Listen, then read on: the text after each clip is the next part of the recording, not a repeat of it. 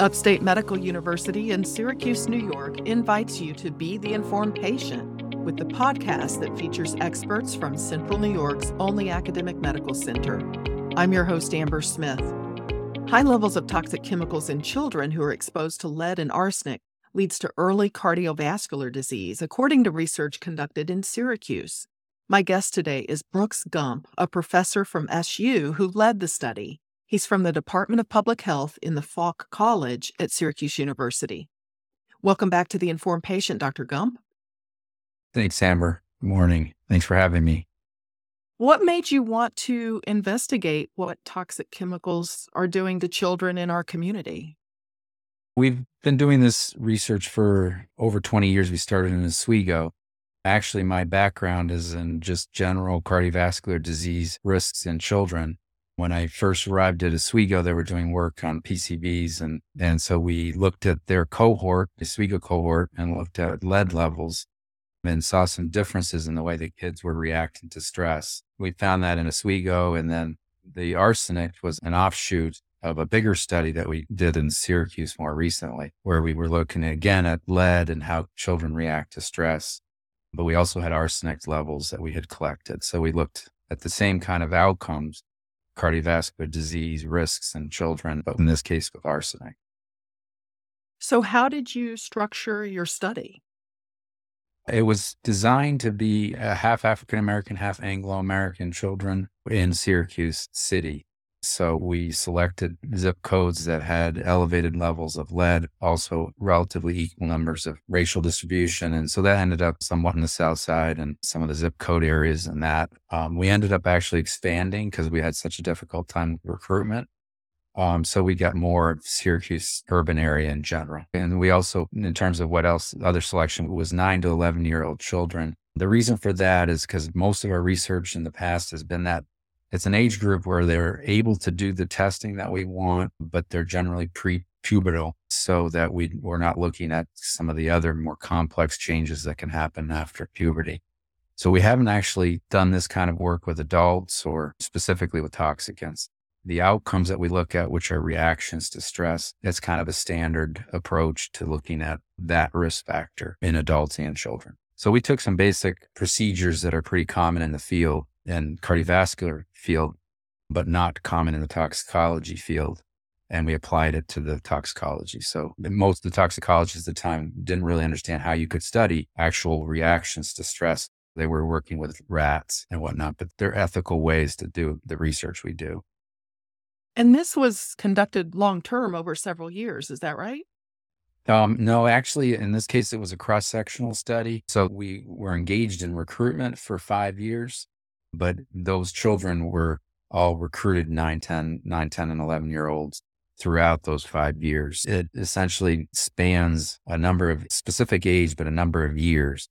We haven't followed them up yet. It's all been cross-sectional so far, which does raise all the issues that you need to consider when you do see associations in a cross-sectional study. But we are trying to re-enroll, I should say, those children that helped us out so much in the past and new studies as they age. But no, so far we have not yet completed a longitudinal part. So what was the commitment from the families and the children who participated in this? What did they do? Well, it was a lot, and we really appreciate what they did. The children had a venipuncture. So for a 9, 10, and 11-year-old, that's a big deal. So these are children that were willing to do that, and then also collected a number of testing measures in their lab for a couple hours. Then they also went to a local cardiologist, Dr. Nader Atali Yunez, a pediatric cardiologist in Syracuse, and he did echocardiograms for all these children.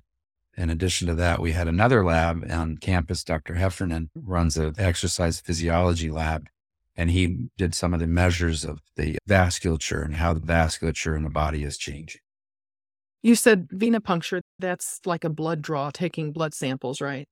Right. It's not the finger stick that sometimes you see with lead, because we wanted to look at a number of chemicals. So although it wasn't quantity, very much blood, we had about 8 or 9 tubes of blood for all different exposures.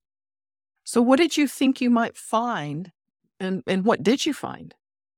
Well, we've been exploring, and we have a new paper coming out in a couple months on it. What we are exploring is how to classify these toxicants in general as cardiovascular disruptors. Just as there's endocrine disruptors that you hear about in the literature and the press, we think that also some class of chemicals fall more into the cardiovascular disruptor category. So the neuroendocrine system, the stress response system, involves both the endocrine and catecholamines, the adrenaline, noradrenaline, things like that you react to. But it also involves all the cardiovascular side to things and the vasculature constricting, increasing your blood pressure, all those things. And those are intertwined, those two systems. But we think some of these toxicants are essentially targeting the cardiovascular side to that system, increasing vascular resistance and things like that. So we think lead for sure is a cardiovascular disruptor. We're looking at perfluorochemicals, PFASs, and looking at that as a cardiovascular disruptor, and arsenic is another that's been shown in the past. But most of the associations are these overall associations with disease in adults. What we're trying to find is how these chemicals affect the reactions and the underlying processes that lead to that disease way down the line. So children that don't have disease per se, but they're reacting more to stress in their cardiovascular system, which is damaging to that system and ultimately could lead to heart disease. Well, in addition to the cardiovascular, what did you find with sleep disorders and behavioral issues?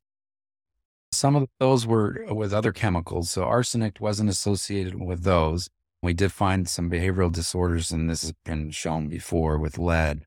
So conduct disorders. We also, in the past, in the Oswego cohort, we found impulsivity related to the PFAS, which are the toxicants that are in things like Teflon and Gore-Tex and stain master carpets and wrappers on fast food, things like that. And those seem to increase impulsivity.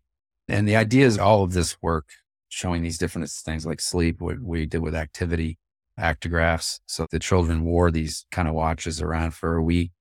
So we could look at how much activity they had, but also how much they slept. And we looked at some of the effects of that sleep on their outcomes, cardiovascular disease. So that study had nothing to do per se with toxicants actually, but it was just looking at what are the outcomes of poor sleep quality in terms of the cardiovascular system. This is Upstate's The Informed Patient podcast. I'm your host, Amber Smith. I'm talking with public health professor Brooks Gump from Syracuse University. Let's talk about how kids are exposed to begin with and how common these chemical exposures are. How are kids exposed to lead and arsenic and mercury? There's a whole essentially separate field in the science where you look at the sources. So most of our work to date has been looking at the effects. So we say essentially, regardless of where they're getting it from, what effect does it have on the cardiovascular system? But with the new study in Syracuse, we actually added Dr. Lynn Brand, who's a nutritionist. And so we're looking at all the foods they consume. We have another researcher at Upstate, actually he's a postdoc now, Dr. Dustin Hill, and he does some of the geographic mapping that we've looked at to try to see what's the distribution to see if we can identify the sources. So these chemicals, one of the facts you see is that the chemicals are widespread. So all of these children have PFAS. We looked at about 10 different types of PFAS chemicals, and some 100% of the kids had it in detectable levels. So there's probably 50 to 100 at least chemicals that are man-made that are circulating in most children and adults. It's not so much if we're exposed, it's how much, and how much is enough to actually find detrimental effects. So these thresholds are critical, even though they're probably not hard thresholds. They're probably just, it progressively gets worse as you get more and more exposure. So 0 is certainly nice, but that's unrealistic. So they establish thresholds that are more realistic. Like our work with lead, they cited that when they lowered the threshold for children from 10 micrograms per deciliter down to 5. They cited our findings showing that kids are reacting more to stress, even at very, very low levels of lead. So that resulted in that reduction, which results in all kinds of remediation and other efforts to try to deal with it. So what you do is you essentially lower the threshold and you create, in quotes, a public health problem, which needs to then be addressed. If you have the threshold up higher, then everyone's saying, oh, I'm fine. When in reality, they're not. They're just getting exposed at lower levels and smaller effects. So what about the future for these kids who were in your study who already have cardiac damage? Are they having symptoms? So they don't have any clinical disease, meaning there is no symptoms. And the thing with cardiovascular disease is it develops very slowly. So toddlers that are given autopsies because of accidental deaths, you can already see cardiovascular atherosclerosis. The disease process has already started even in toddlers. And they did some studies with casualties in Vietnam, and those young men and women had cardiovascular disease indicators as well when you do the autopsy. So anyone who's prone to this disease, either genetically or because of their situation, is going to develop it very slowly from a very young age. So this is just one of those kind of pushes on that. So they're eating poor food, they're not exercising. Those are also risk factors for eventual cardiovascular disease. So this is another in that line. What we found is just subtle changes in their vascular thickness and some of the other things, and they're not irreversible. With healthy diet and healthy exercise, there's some work by Dean Ornish looking at interventions. I think the general consensus is that you can reverse some of these subclinical indicators, subclinical changes through other healthy behaviors, or of course, removing the problem to the extent you can remove it. But it's difficult in this context because we're not even sure where they're exactly getting the arsenic, for example. We believe right now it's in the soil. One hypothesis, we don't really know. One hypothesis is that a lot of orchards in that area and those lead arsenate would elevate both lead and arsenic in that soil in that area. So if you look at old maps of Syracuse and that south side, in addition to the salt flats, there was also some orchards in that area, apple orchards. So that's another possible. So it's kind of like forensic toxicology. We really don't know yet exactly where it's coming from. We do have some ongoing soil studies looking at old soil samples, and hopefully that'll give us some clues as to where it's coming from. Why is there arsenic in apple orchard? The pesticide, so lead arsenate was sprayed on them to prevent this specific moth that was eating them. And they have pictures of these spraying without any protection. I mean, they heavily sprayed this lead arsenate. Well, what additional research would you like to do on this subject? The one I'm most interested in right now is kind of a food as medicine approach. There's a colleague at SU, Sudha Raj, who does some work on food as medicine and Ayurvedic methods for reducing toxicants. I'd like to see if there's something that's natural and not harmful, so it doesn't have side effects, because our current methods for chelating and pulling out metals and toxicants frequently have side effects attached to them as well. So you're getting one substance replacing another. So if there's some natural dietary changes, even something as simple as drinking more water during the day, and we can start to look to see if there's something that people can do daily, just as they're daily probably exposed to these toxicants, maybe they can be daily exposed to some foods that will remove the toxicants, is where we're hoping to head. You mentioned that you might want to do some more work involving the kids that were in this original study. What is that about, and where does that stand? We recently got a grant, internal grant from Syracuse University to try to reconnect with these children, who are now young adults, so they'll be 18, 19, 20. And we're hoping that with their generosity, they might participate again as we can do some more studies, more questions, kind of follow up, see where they're at, what they're doing, how they're feeling. And so if they want to contact me, that's bbgump@syr.edu. I'm happy to receive emails and direct you to the research team. And for any of those children or parents, because the parents also did a lot for our study, I should mention, I'm sorry. The parents were also bringing the children, filling out many, many questionnaires, things like that. So we're really grateful for all their work. Well, thank you for making time for this interview, Dr. Gump. You're welcome, Amber. Thank you for having me. My guest has been Dr. Brooks Gump. He's a professor in public health at Syracuse University's Falk College.